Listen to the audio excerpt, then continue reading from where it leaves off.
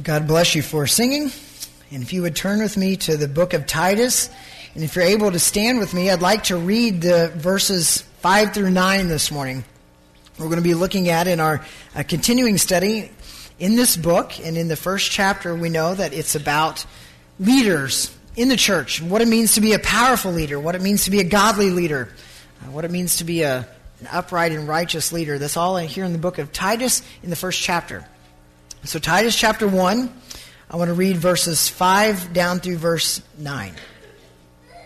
Paul here is writing, and he writes to his young friend Titus, who he sent to this church in Crete. And here's what he says, verse 5. "This is why I left you in Crete, so that you might put what remained into order and appoint elders in every town as I directed you. If anyone is above reproach, the husband of one wife, and his children are believers and not open to the charge of debauchery or insubordination. For an overseer, as God's steward, must be above reproach. He must not be arrogant or quick-tempered or a drunkard or violent or greedy for gain, but hospitable, a lover of good, self-controlled, upright, holy, and disciplined.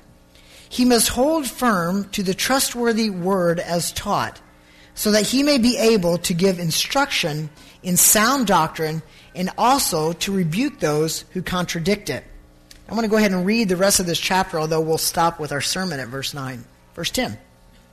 "For there are many who are insubordinate, empty talkers and deceivers, especially those of the circumcision party. They must be silenced, since they are upsetting whole families by teaching for shameful gain what they ought not to teach. One of the Cretans, a prophet of their own, said, 'Cretans are always liars, evil beasts, lazy gluttons.' This testimony is true. Therefore, rebuke them sharply, that they may be sound in the faith, not devoting themselves to Jewish myths and the commands of people who turn away from the truth.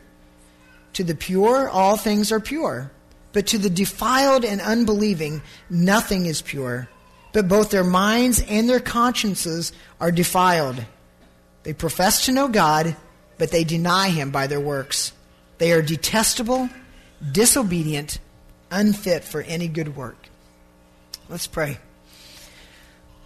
Father, this morning we want to learn and we want to know what it means to be a godly leader, a powerful leader in your church. And Father, I'm thankful that you give us these requirements here, these standards that we're to keep. Because without them, what basis would we use? How would we determine who should be an elder and who shouldn't? And so, Father, I pray this morning as we study through these that you'd remind us of your truth here, help solidify it within ourselves so that as we as a church and as Providence begins looking for a new pastor, that we have these things in our minds that we're looking for. Father, I pray you'd bless me as I teach now, that I would teach well and teach accurately. I pray in Jesus' name. Amen. You may be seated.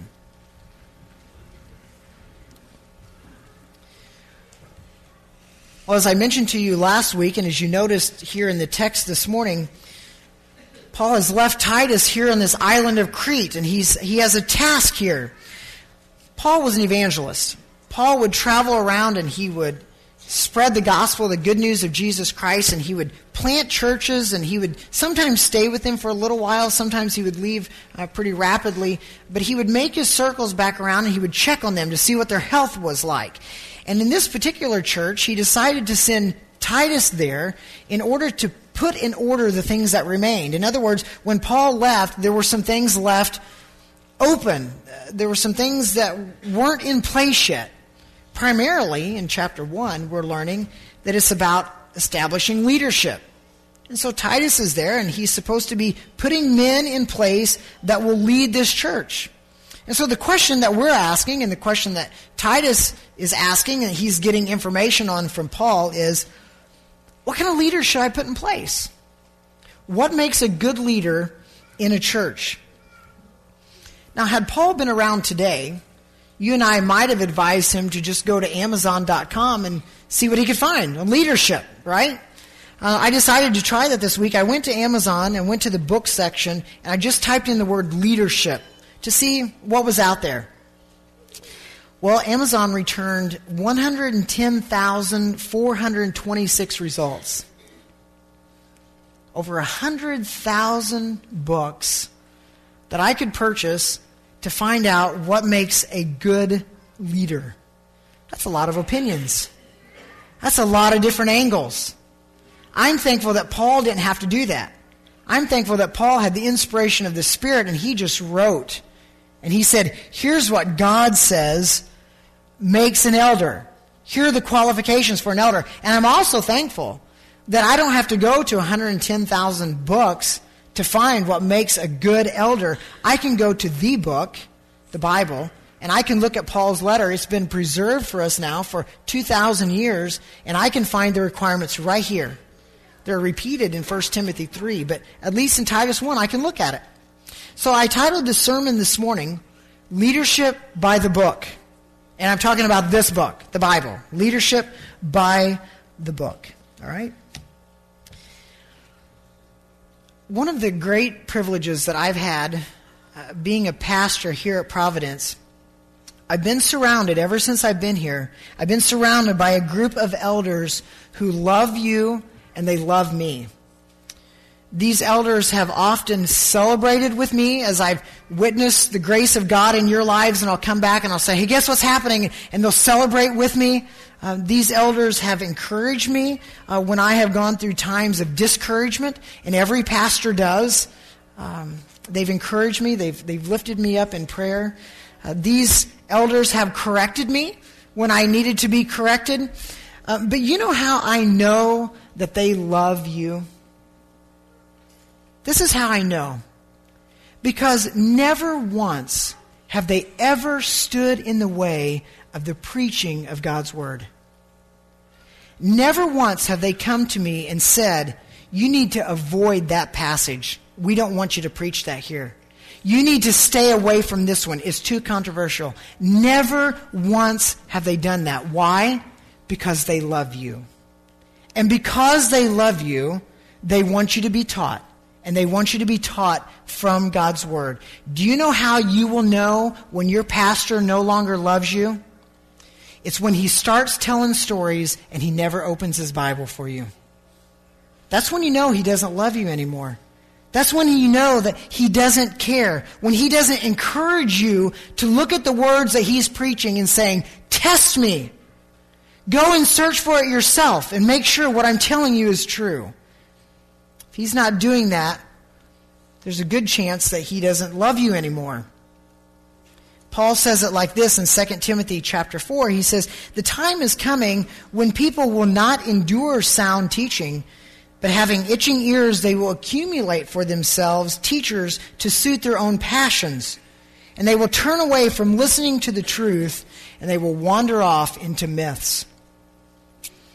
I remember one time I was in a pastor's meeting.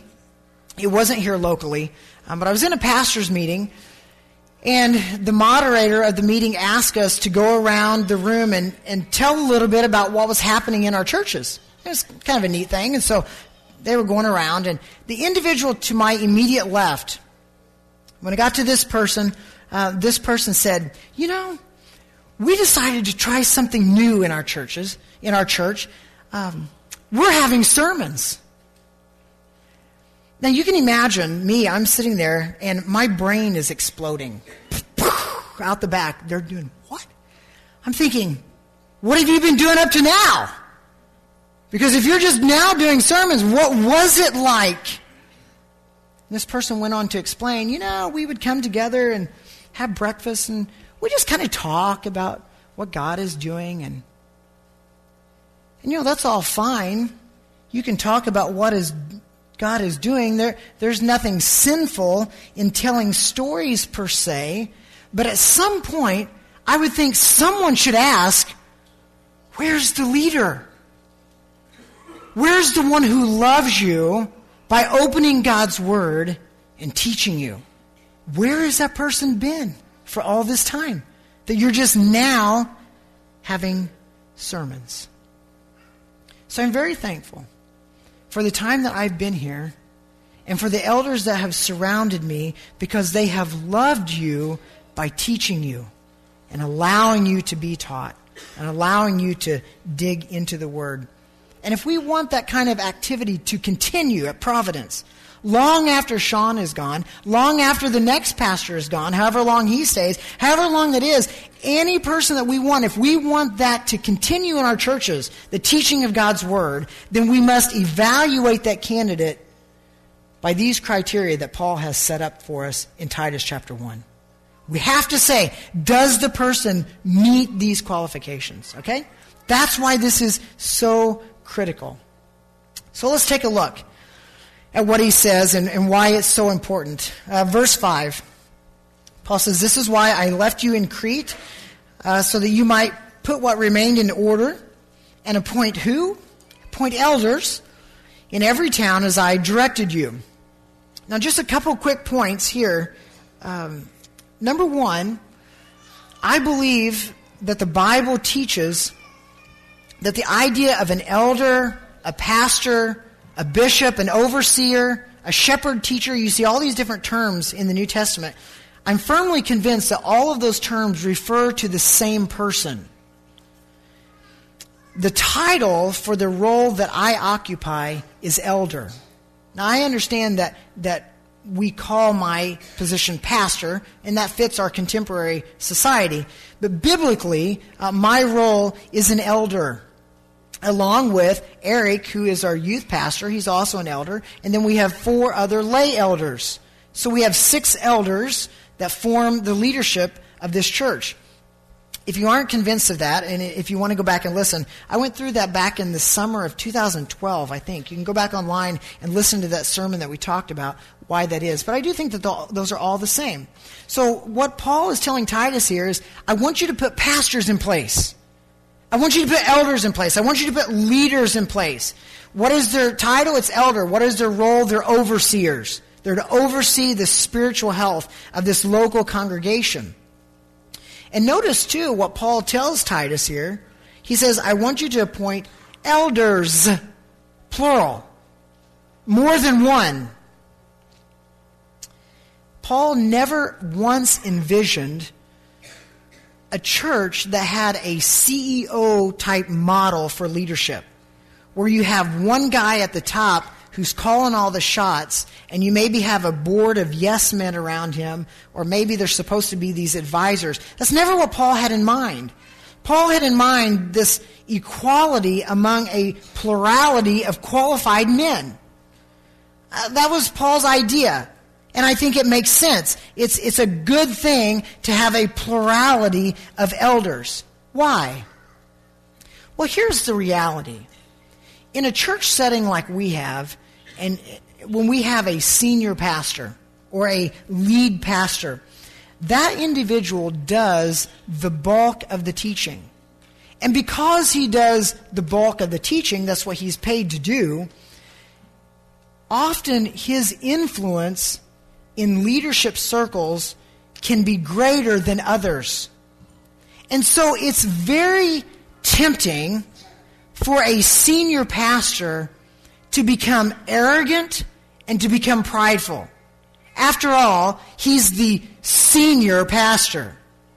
And so it's very easy for senior pastors who share that multitude of influence, I guess, on people, to struggle with arrogance and to struggle with pride, to think somehow this church can't go on without me. And so God, in His graciousness, says, you know what? That's not the kind of model I want. I want a plurality of elders so that they can hold each other accountable. So when one guy gets a big head and he starts venturing off into pride and arrogance, the other guys who are equal in their authority with him can correct him and can rein him back in. I remember once when I said something from the pulpit. It's been several years ago. I'm not going to remind you what it was, but I said something from the pulpit that didn't settle well with the other elders. And it was that next Wednesday night that they confronted me about it. And they said, Sean, we understand what you're saying. We understand what you're preaching. And you might believe that, but don't make it out to appear as though we're all on board with you on that one. We think you need to explain that a little bit more.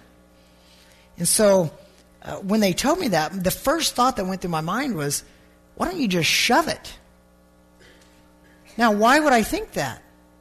Because I'm the pastor, and I'll say what I want to say. But the more I thought about that, the more grateful I was that they confronted me. And they called me to the carpet. Why?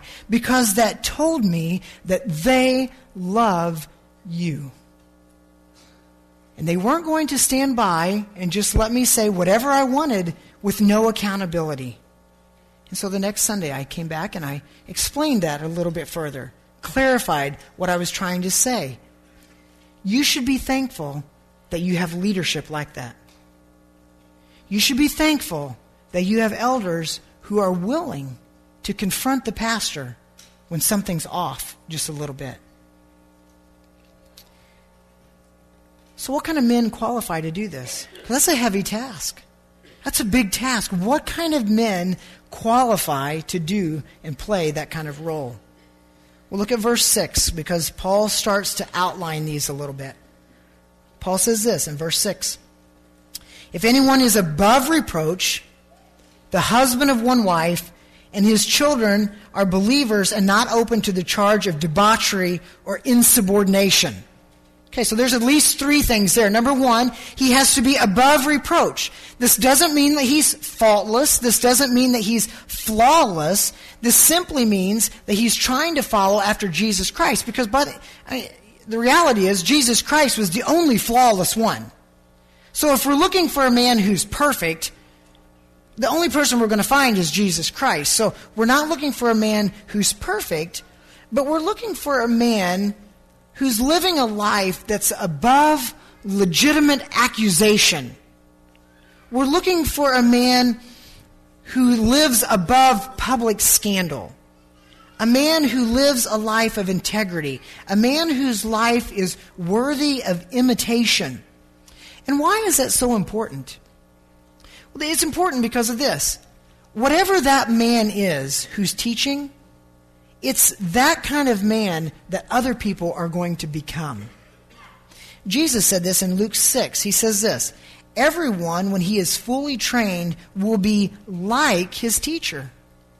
So we want a man who lives his life above reproach because we want men and women in the church to live their lives above reproach.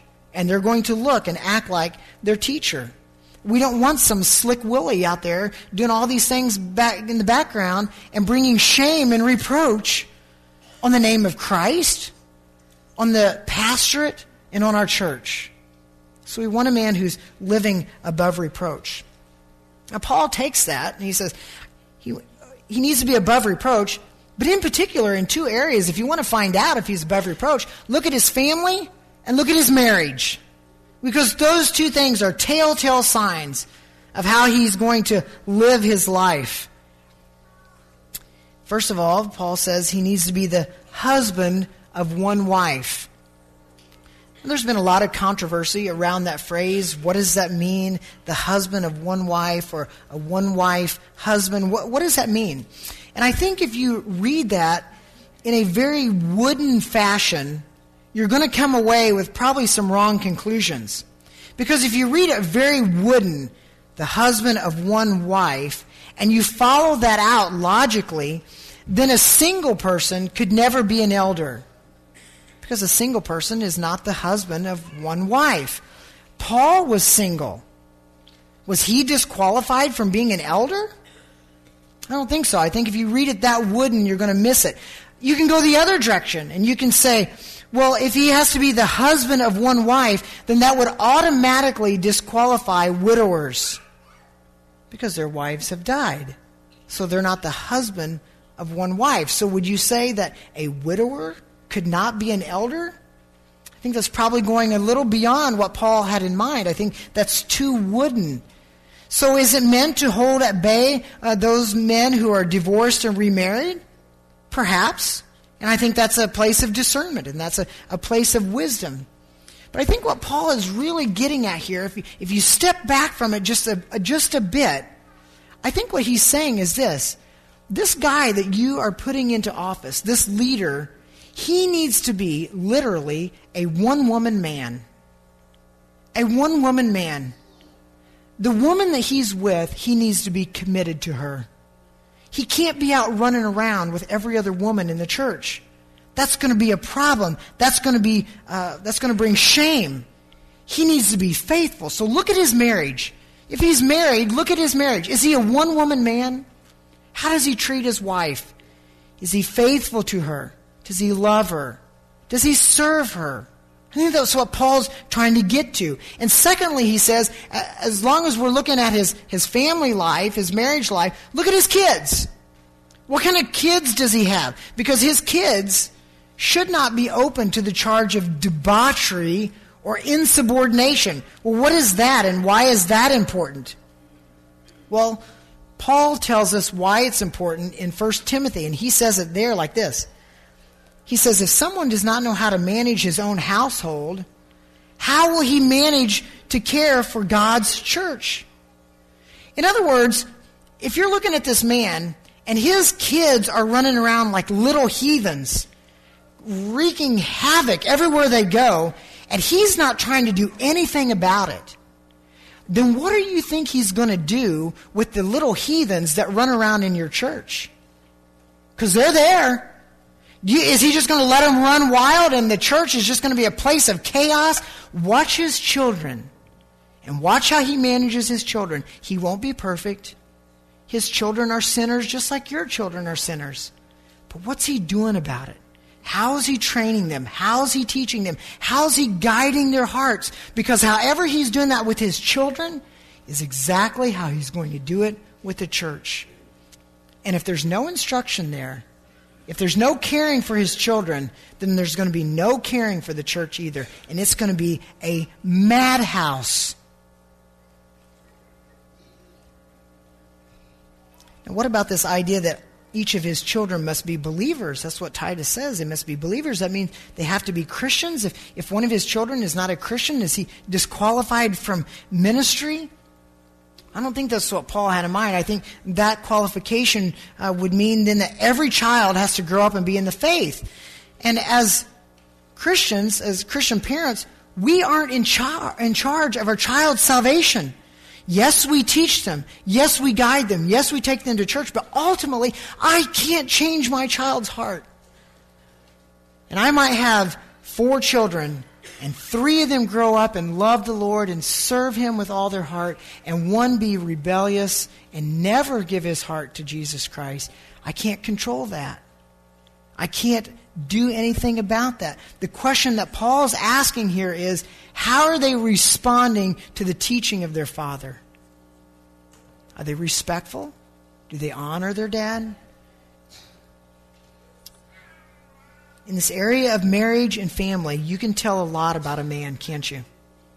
If he mistreats his wife, if he mistreats his children, he's going to mistreat the church. So let's look at the rest of the qualifications, starting in verse 7. Verses 7 and 8, by the way, Paul lists 5 must-nots and then 6 musts. So 5 things that this guy must not do and must not be, and 6 things that he must be. So let's look at the must-nots first in verse 7. For an overseer as God's steward must be above reproach. We talked about that. He must not be arrogant or quick-tempered or a drunkard or violent or greedy for gain. Okay, that's quite a list. So number 1, it says that he must not be arrogant. As I mentioned to you last week, Paul was the furthest thing from arrogant that you could possibly find. Paul imitated Jesus Christ and he was humble. Remember, we said that Paul saw himself as a slave of God. He had a humble posture. That's a qualification of an elder. He must not be arrogant. If you're ever around an arrogant leader, if you're ever around an arrogant pastor in particular, you will find that he tends to surround himself with yes men. People who will just sort of rubber stamp anything that he wants to do. Or at least they're unwilling to point out places where he needs to change. And so one of the most helpful things for me to help me battle in this temptation for arrogance is early on, whenever I came to Providence, we put into place what was called a sermon and service review, or a sermon and service critique. And here's what we do. It goes something like this. At Providence, each Wednesday night when we have our elders meeting, somewhere on the agenda is listed January 19th sermon service review, in which any of the elders can talk about anything that happened in that service, be it the call to worship, the offering, the music, and specifically the sermon. And they are allowed to critique that and to offer suggestions. Now, most of the time, they are very generous, it's very kind, it's very encouraging, but on occasion, they've had to say those hard things that are hard for a pastor to hear. We don't think that perhaps you should have said that. Or when you said that, do you know that it sounded like this? Or did you mean that when you said this? Or I think you just got that part wrong. Okay? Those are hard things for a pastor to hear. But in the end, what does it do? It helps him to battle against arrogance. It helps him to be a humble man. That these people are willing to critique and to offer suggestions to make things better. So an elder, a pastor, must not be arrogant. That's one way that we've tried here to help with that. Secondly, he can't be quick-tempered. He can't be quick-tempered. That's the person who loses his cool really, really fast.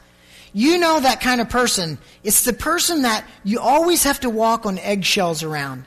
And when you're around that person and somebody says something, you think, oh no, it's going to all explode now. That's a quick-tempered person. That's not the kind of person you want as a leader. Why? Because things are going to be exploding all the time. Because he's going to hear things that he doesn't like. How's he going to handle that? And by the way, if a quick-tempered man is leading the church, guess how his people will become?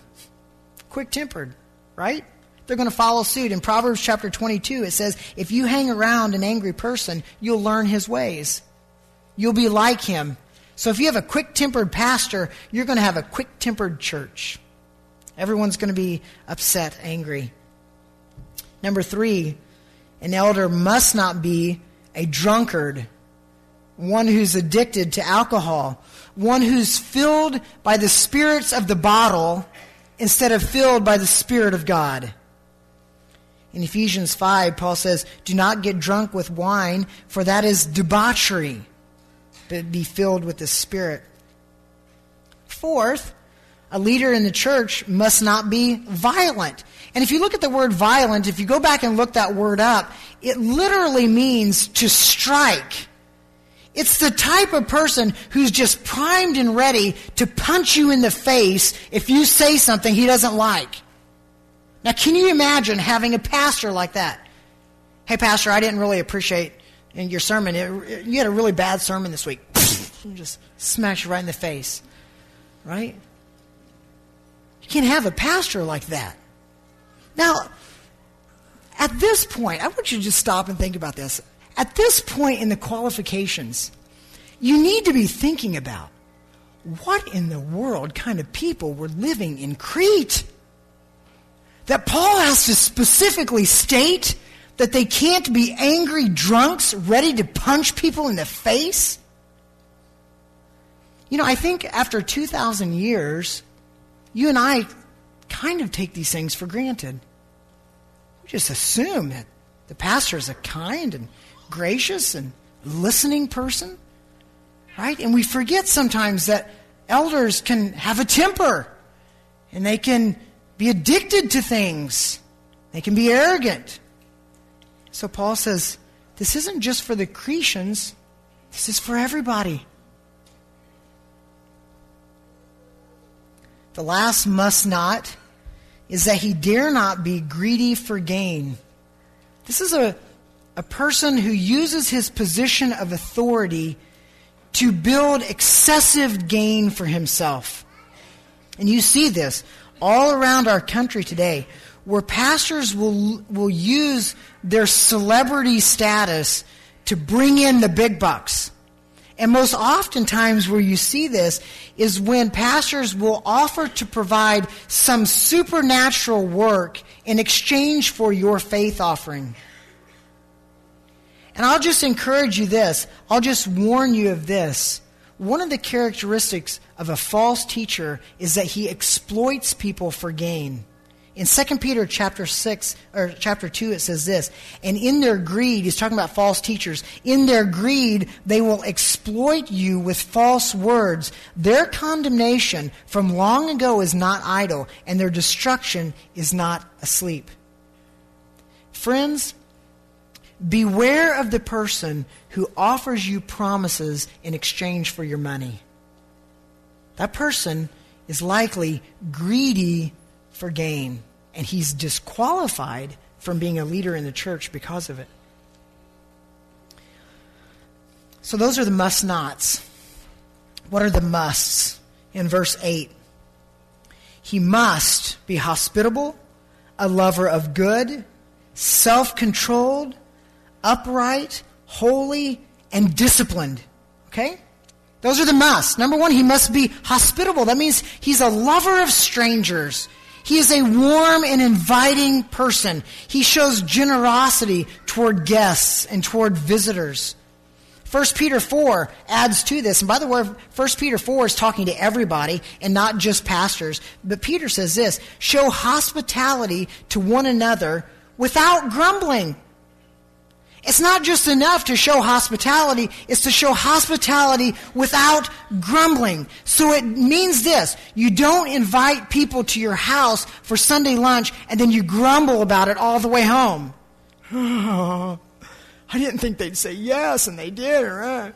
Okay? You show hospitality without grumbling. By the way, if that applies to everybody, I would point out to you that in your bulletin for the last several weeks, we've been looking for rooms to host pastors and their wives in February. What a perfect place to put this into practice. Practice hospitality without grumbling. Secondly, he must be a lover of good.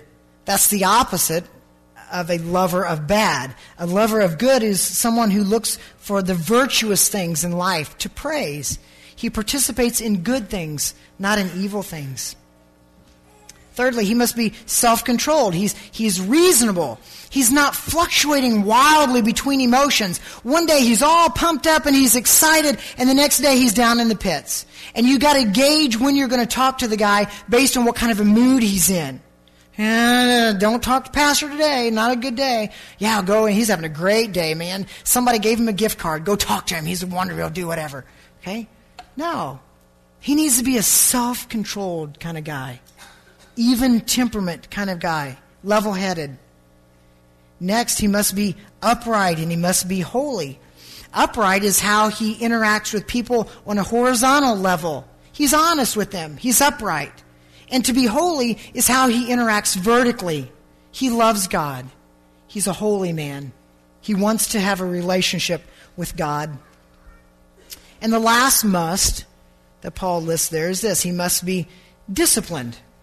And this one really struck me, honestly. As I was reading this one stood out to me a little bit. This idea of discipline here, when Paul talks about discipline, he's talking about discipline in how he treats and uses his body. How he treats and uses his body. It oftentimes makes me wonder how many pastors would be disqualified from the ministry if one took their weight into consideration. I know of a friend of mine who on a pastoral application was asked for his weight. Why?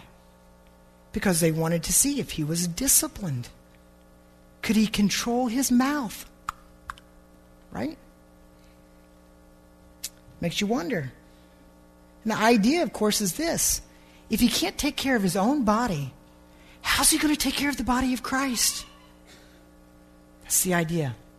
He must be disciplined.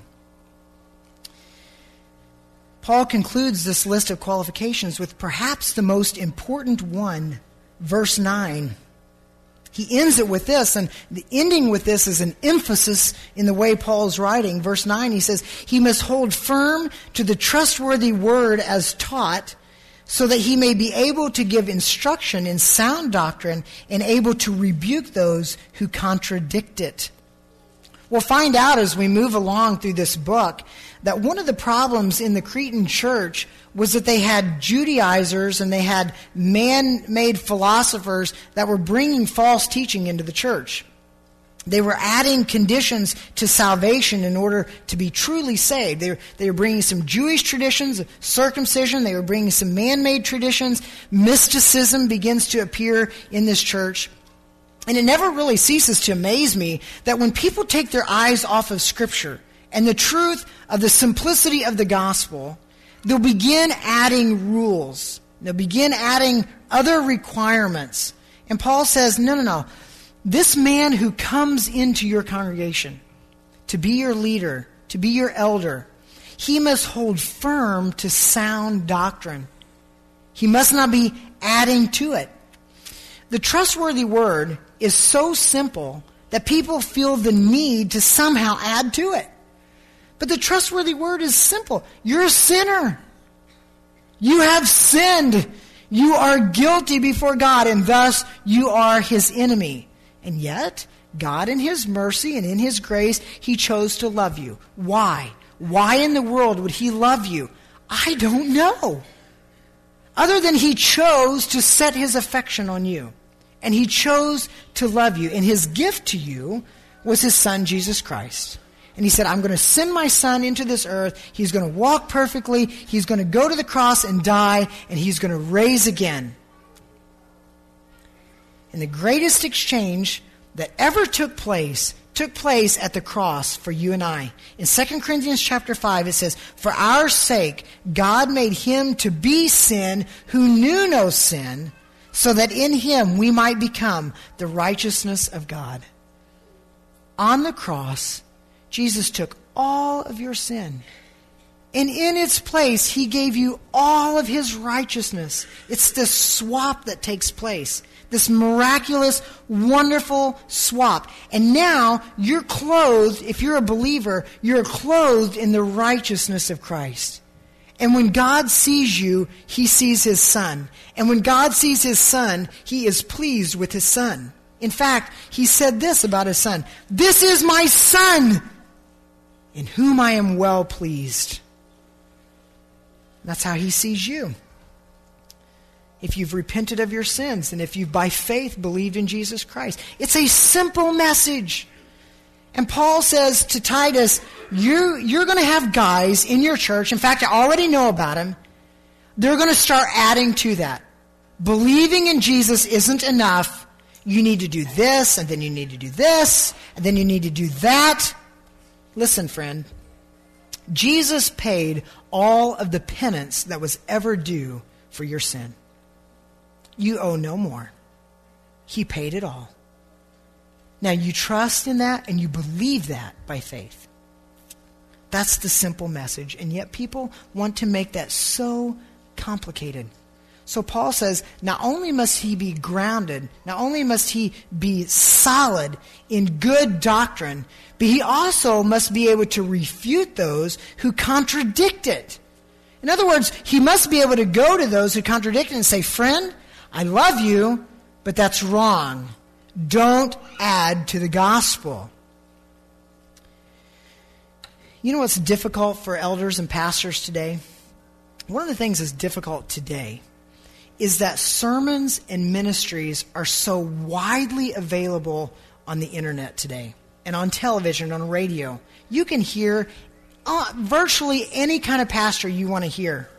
And so one thing that's difficult for elders and pastors today is to stay on top of those different types of ministries. Because it happens frequently. Someone will come to me and say, hey, have you heard of so-and-so?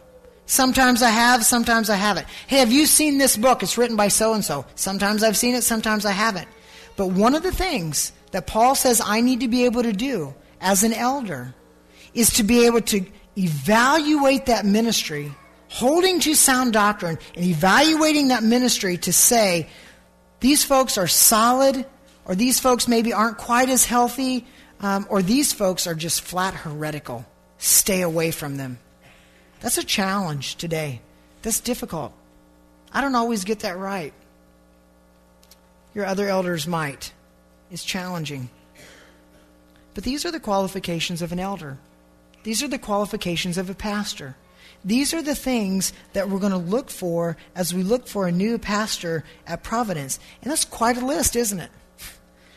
You go down through that list, you think to yourself, would I qualify for that? There's a lot of stuff there. And yet when you step back from it just a little bit, it makes complete sense. God isn't looking for men who are perfect. God is looking for men who will shepherd the flock and take their cue off the good shepherd, Jesus Christ. That's what he's looking for.